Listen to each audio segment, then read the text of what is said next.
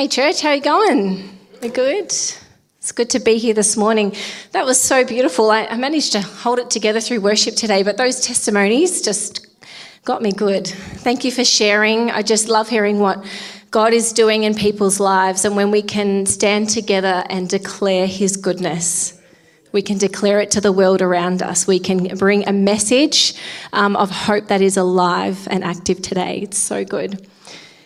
So I don't know about you, but my household is getting really excited about Christmas. I've been a little bit snowed under with different things and all the things to do, but I tell you what, my kids, they are right into it.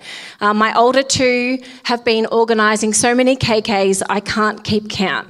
They have this way of just gathering people together, and I sort of feel sorry for the other parents who have to then get the gifts. But what they did is they invited a group of people in their class to do a KK. What they did, they came home and they wanted to make a little graphic printout with all the instructions, the money limit, the date that they had to bring their KK. Don't put your name on it. We want it to be a big surprise. And I thought, oh, this is like a big deal. But you know what? For them, it was something really special. And I actually had some parents come up to me at school and they said, oh, thanks for organising this. And I said, oh, I did not do anything at all. In fact, I thought it was a little bit of an inconvenience, to be honest. But she said, no, thank you, because they included my daughter and she felt so special to be a part of it and to get a gift. And for my girls, it wasn't just about getting presents, although that does make them very excited, but they wanted to do something to celebrate Christmas, to draw people together and to bring community in their school. They are so excited about this idea of exchanging gifts, and they took the time to share the joy and celebration around Christmas. You know, and all of you here today know that we celebrate Christmas as the birth of Jesus Christ. You might be so familiar with this and have done it year in, year out, maybe since you're a baby or maybe just in the last 5 or 10 years or so. But at Christmas, we have the opportunity to go deeper in our understanding of why the Son of God chose to come into this world as a human. My youngest daughter, she's 7 years old, and she has this way of just hitting the nail on the head when it comes to spiritual matters. You know, kids have this way of seeing the world that we've often lost, I think. We are hustling, we're striving to get everything done. But last week, we sat down for dinner and we'd barely just started eating. And she said to us, okay, guys, I've got a question for you all. I'm not joking, this is actually how she talks. She's like, okay, all right, guys, so a lot of people don't know that the meaning of Christmas is actually about Jesus. We need to think of some ways that we can tell people what the real meaning of Christmas is. So what do you think? And Steve and I just looked at each other like our mouths on the floor in complete shock and awe at what she had just posed to us. She understood that in the excitement of this season, there's something more for us to know. She had this childlike faith. Her invitation to us was so delightful. And this morning, I want to invite you to open up your hearts to learn something deeper about the Christmas message. Don't just write it off and think, oh, we're just talking about Christmas because that's a season and that's what we do. But let's enter in this morning. You might be thinking about all the presents you have to buy, the family that you have to see. Maybe that's a good thing or a bad thing, I'm not sure. You might be looking forward to the incredible Christmas spread on Christmas Day that leaves you just completely, you know, like you can't move on the couch afterwards. Or as Geordie said, you might be really into the carols. My family, we love Christmas carols. We love singing and watching them on Christmas Eve. But today I want to ask, what does the baby mean to you? What does meditating on the truth of Jesus coming, what does that stir up inside you? Does it stir something up inside of you? I'm just going to pray before we jump into the text this morning. Heavenly Father, we just welcome your truth in our hearts this morning. We want to learn more about you. We want to be able to delight in you even more as we just increase our knowledge of who you are. We thank you for your goodness in our lives. We thank you that you have made yourself known to us in Jesus Christ. Amen. Okay, so we're going to look at this strange figure this morning from the Old Testament. And you might be thinking, what on earth does this have to do with Christmas? But we'll figure it out as we go along. All right, so if you'd like to open up to Genesis chapter 14. That's it, we're going right back to almost the beginning. So a bit of context. We were reading a story about Abram. He hasn't yet been called Abraham, but Abram has just been to war against 4 kings. Now, he's only mustered up, I think it's about 300 men to go and fight in this war. And against all odds, as is often the case with God, they win. God's people win because God is with them. He's the one who leads them. And as he comes home from winning this war, he meets 2 kings. So they just sort of come out to say hello. One is the king of Sodom, and the other one is a man named Melchizedek. So, there we go. Okay, so the king of Sodom, there's 2 kings. So the king of Sodom comes out and he asks Abraham for stuff. He comes to take things from him. But Melchizedek comes out to give. So let's read in verse 17. After his return from the defeat of Kedorlaomer, or however you say that, and the kings who were with him, the king of Sodom went out to meet him at the valley of Shaveh, that is the king's valley. And Melchizedek, king of Salem, brought out bread and wine. He was priest of God Most High. And he blessed him and said, "Blessed be Abram, by God Most High, possessor of heaven and earth, and blessed be God Most High, who has delivered your enemies into your hand." So it's the first time that we get this official mention of a priest in the Bible.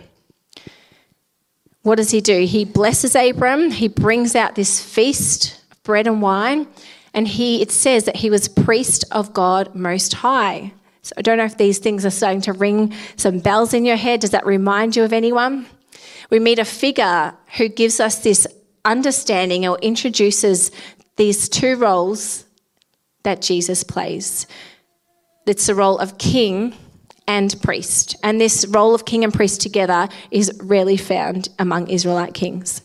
Melchizedek, it says, is king and he is priest of God Most High. And the way that we understand this as we look at the story of Scripture is that he is a pointer of something to come. He is a foreshadow or a type. So a bit about this priest that we know. So it says Melchizedek was king of Salem. So this is actually a shortened name for Jerusalem. So he's king of Jerusalem.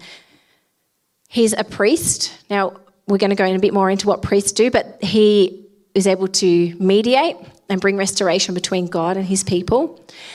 And he's pointing, of course, to someone who's going to fulfill both these roles. Jesus Christ, we know today, is our priest, the one who brings blessing and forgiveness to us. And Hebrews explains this for us in Hebrews verse 6.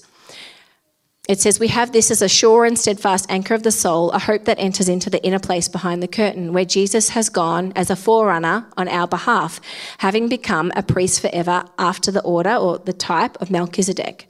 For this Melchizedek, king of Salem, priest of the Most High God, met Abraham returning from the slaughter of the kings and blessed him. And to him Abraham apportioned 1/10 of everything. He is by translation of his name, King of Righteousness. And then he is also king of Salem, that is, king of peace." So we're going to talk about these roles. We're going to talk about Jesus as priest and king. And this week we're going to focus on priest, and next week Pastor Charles is going to bring a word about Jesus as king, the king of peace. So if you've read Scripture in its entirety or heard the whole story of the Bible, you know that we read about all of these markers that are pointing to something greater, something better, Hebrew tells us. We read stories of Adam, Noah, Abraham, Moses and David, and these people are, they seem like they're often getting things right, but time and time again they fail and they always fall short. They can't fulfill the perfect priestly role that is required. And you might have heard about the whole sacrificial system that we read about being set up in Leviticus. And this in itself, it was a way for man to come close to God. But it was also imperfect. It was a marker. It was pointing to the need for something greater, something that was going to last and stand the test of time, something permanent. Because in that system, the high priest was the only one, and you will have probably heard this before, but he was the only one who could enter the most holy space. So the space was separated from the other spaces by a thick curtain, and on the curtain was embroidered the cherubim, which you might remember in the Garden of Eden. The two cherubim were stationed to keep man out. As one of our kids' books says, because of their sin, they couldn't come in. And for us today, you might be hearing all this talk about priests and, the most holy place, and think, I can't wrap my head around that. What does that have to do with us today, but how can we relate to that? Because for the Jewish people, they grew up in a world where the idea of having to make sacrifices and the idea of a need for a priest was very tangible. They had markers. They had things like the smells of the temple, the smells of animals, the smells of sacrifices, the sounds that went on. These places were so familiar to them and interwoven and ingrained in their everyday. It was so familiar to them. They knew, and the book of Hebrews talks about this, of their need for a priest and one who would mediate between them and God. And for us, we might not have those markers, but I believe we can look at the world around us. We can look at the markers of sin in our world. We can look at the brokenness.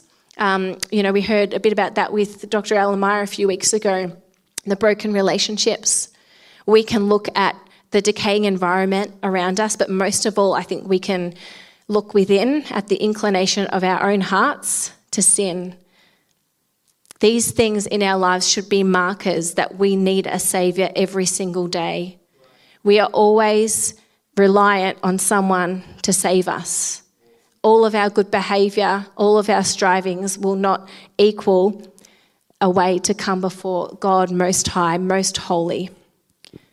So what does a priest do in Scripture? There's a few things they do. They worship, they give blessing to the people. And I would say most importantly, what we're going to focus on today is they represent humans before God. They bring intercession between God and man.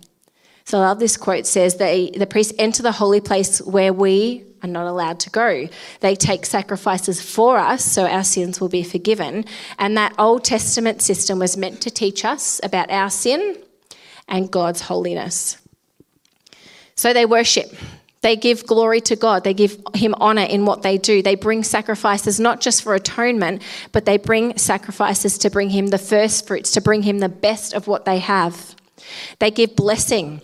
It says Melchizedek blessed Abram with a feast. And, the scripture in Numbers about the Lord bless you and keep you. This is God speaking to Moses to say to the people as priest. And the Lord will bless you and keep you, make his face shine upon you.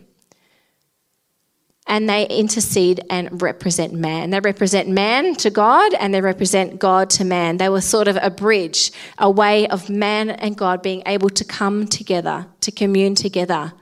The priest would intercede for the people. We see this with Moses pleading with God to have mercy on the people. The priest represents the humans. They are like them. They represent humans in their hardships, in their sufferings, for they are the same. So when we think about Melchizedek as being this type of something greater to come, there's a reason that when Jesus came along, the priests of the day were very angry. Because what Jesus did, he was presenting himself as the ultimate royal priest. It wasn't just that he was upsetting things and ruining their structures, but he was acting in a role that only a priest should act. He claims to be the promised royal priest that not only Melchizedek foreshadows, but the priest that all of Scripture is pointing to, the one that was actually going to perfectly represent and restore humans back to God. And after Jesus' baptism, when the heavens open and the Father looks down and says, "This is my Son in whom I am well pleased," after that scene, we read about Jesus really starting to go out and act as priest. What does he do? He forgives people of their sins. He restores people who were unclean if they were unwell. That meant they couldn't go into the temple. So he restores them back to full health and then they can go in to worship God. He gives glory. He's constantly pointing back to the Father, giving all worship to him. He's representing humans before God, interceding with them, and again, bringing blessing. And what does he do? He's inviting the children of Israel to hear the message of God. So this is that representing God to man and man to God again. He's inviting them to come, to repent and believe. And he does this knowing the heart of the Father, and he knows the hearts of man. Because he is fully man and fully divine, he is able to represent both completely and perfectly. And we know how the story unfolds, that Jesus was eventually killed by the priests of the day. But when that happened, we know that the curtain was ripped into, that curtain that separated us from coming before God and all of his holiness. Because of Jesus' sacrifice, the way had been made and access was now opened. Amen. But what was the difference about Jesus as priest compared to the high priest of the day? Hebrews tells us that Jesus not only was a priest when he lived and walked on the earth, but that Jesus is a priest forever. The author reminds us that priests, as they came up through the priesthood, would live and they would die. They had to offer sacrifices for their own sin that they had committed and for the sins of the people. But Jesus is a permanent, eternal priest. He was able to offer his very self because there was no sin found in him. Hebrews 7 says the former priests were many in number because they were prevented by death from continuing in office. But he holds his priesthood permanently because he continues forever. And we can take courage in that today. His sacrifice was once and it was for all. And it is still on offer for all who choose to put their trust in him. He offers an eternal, superior priesthood. So for us today and this Christmas, what does that mean? How does that outplay into our lives today? Well, Jesus is our example of what it looks like to offer true worship and sacrifice. For he's the one who reconciles us to the Father. He's done what needs to be done. And I don't know how long that you've been in church, but make no mistake, no matter what we can bring, no matter what good deeds that we can do, no matter how much we take steps forward in growing and becoming a better person, there is always going to be a price that has to be paid for our sins. We are not going to be able to make it on our own. Jesus is the only way by which we can be saved. In Hebrews 7:25, it says, he is able to save to the uttermost, that is completely, those who draw near to God through him, since he always lives to make intercession for them. And I want to just sort of land here. He is interceding for us, it says. And this verse really gets me because it's about right here and right now and tomorrow and the next day and the next day. He is always offering intercession. He is always up there interceding, advocating on behalf of you, for all those who have put their trust in him. For the situations that we find ourselves in, for our battle with the sin in our lives, we are not alone. He is for you in every circumstance. If you are his, if you have put your trust in him, then he is working all things for your good and for his glory. I love the story in Luke 22, and we read that Jesus is praying for Peter. And it says, Simon, Simon, behold, Satan has demanded permission to sift you like wheat, but I have prayed for you that your faith may not fail. And you, when, not if, when you have turned again, then you'll strengthen your brothers. So just like Jesus was already praying, he was already interceding for his people when he was here on earth, he is doing the same thing at the right hand of the Father right now. This Christmas, I want to invite you to take heart in this truth. Let it be fresh news again to your soul today. Take heart in it. Trust in him again. I don't know what you're finding yourself faced with today or this season, but you have the invitation to put your trust and your faith in him again, to open up your heart to him again. in Hebrews again, 4:14. You can write these down if you want to meditate on them again a bit later. It says, "Since then we have a great high priest who has passed through the heavens, Jesus, the Son of God, let us hold fast our confession. For we do not have a high priest who is unable to sympathize with our weaknesses, but one who in every respect has been tempted as we are, yet without sin. Let us then with confidence draw near to the throne of grace, that we may receive mercy and find grace to help us in time of need." We are comforted knowing that Jesus is the perfect priest. He ministers with infinite mercy and he sympathizes with us in our weaknesses. Because he lived on this earth and was tempted every day just as we are, we can be assured that he is closer than we can imagine.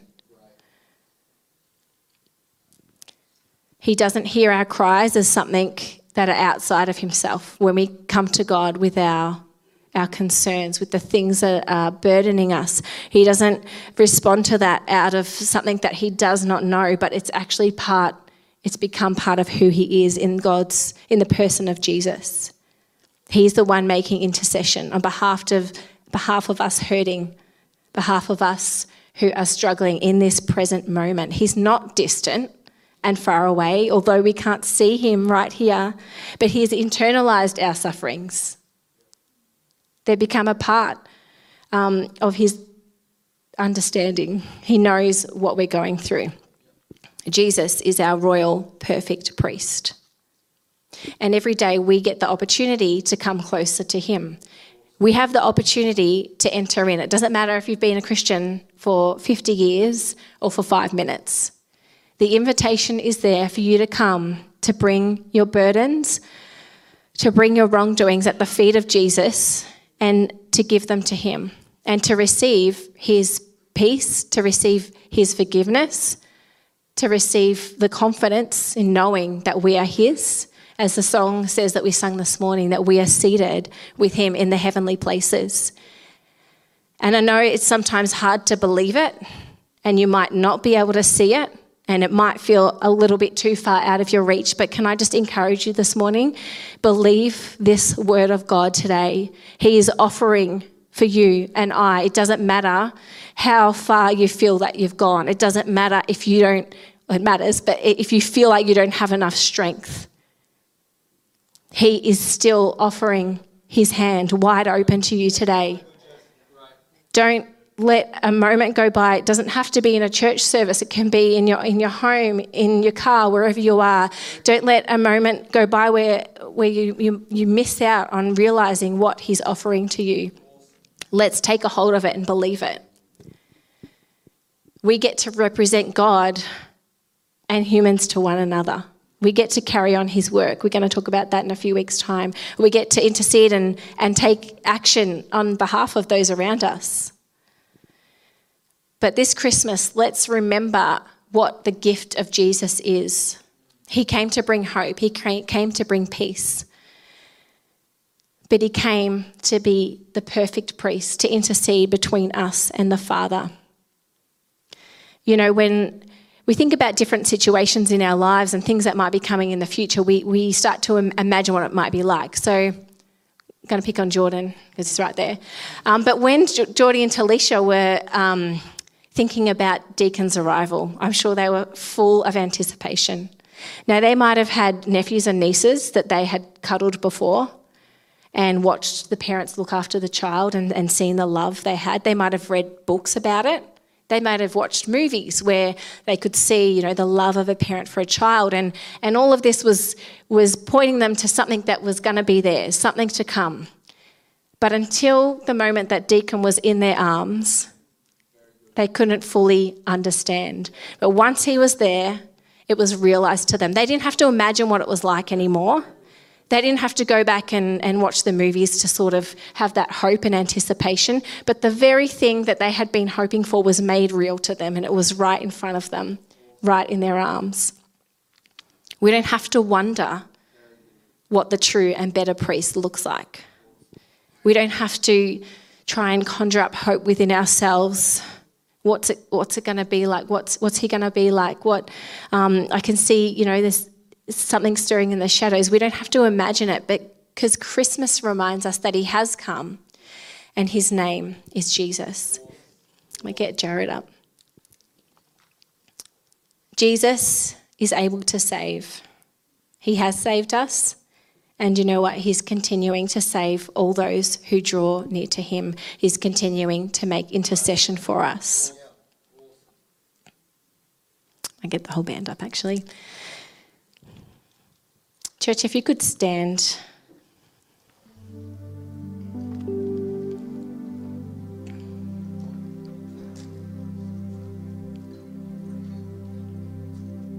Just want to read one final scripture over us this morning. If you'd like to close your eyes, just want to invite you into a moment to respond just in your own space, in your own hearts this morning. To be encouraged that not only has he made a way, but he is with us even now. He's making intercession for you even now. Hebrews 10:19 says, "Therefore, brothers and sisters, since we have confidence to enter the most holy place by the blood of Jesus, by a new and living way opened for us through the curtain, that is his body, and since we have a great high priest over the house of God, because of this church, let us draw near to God with a sincere heart and with the full assurance that faith brings, having our hearts sprinkled to cleanse us from a guilty conscience, and having our bodies washed with pure water. Let us hold unswervingly to the hope we professed. For he who promised is faithful."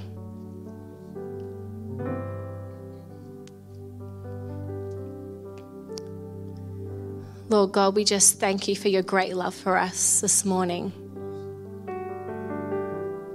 Father, we thank you for the opportunity every day, but at Christmas we're reminded of the coming of Jesus Christ.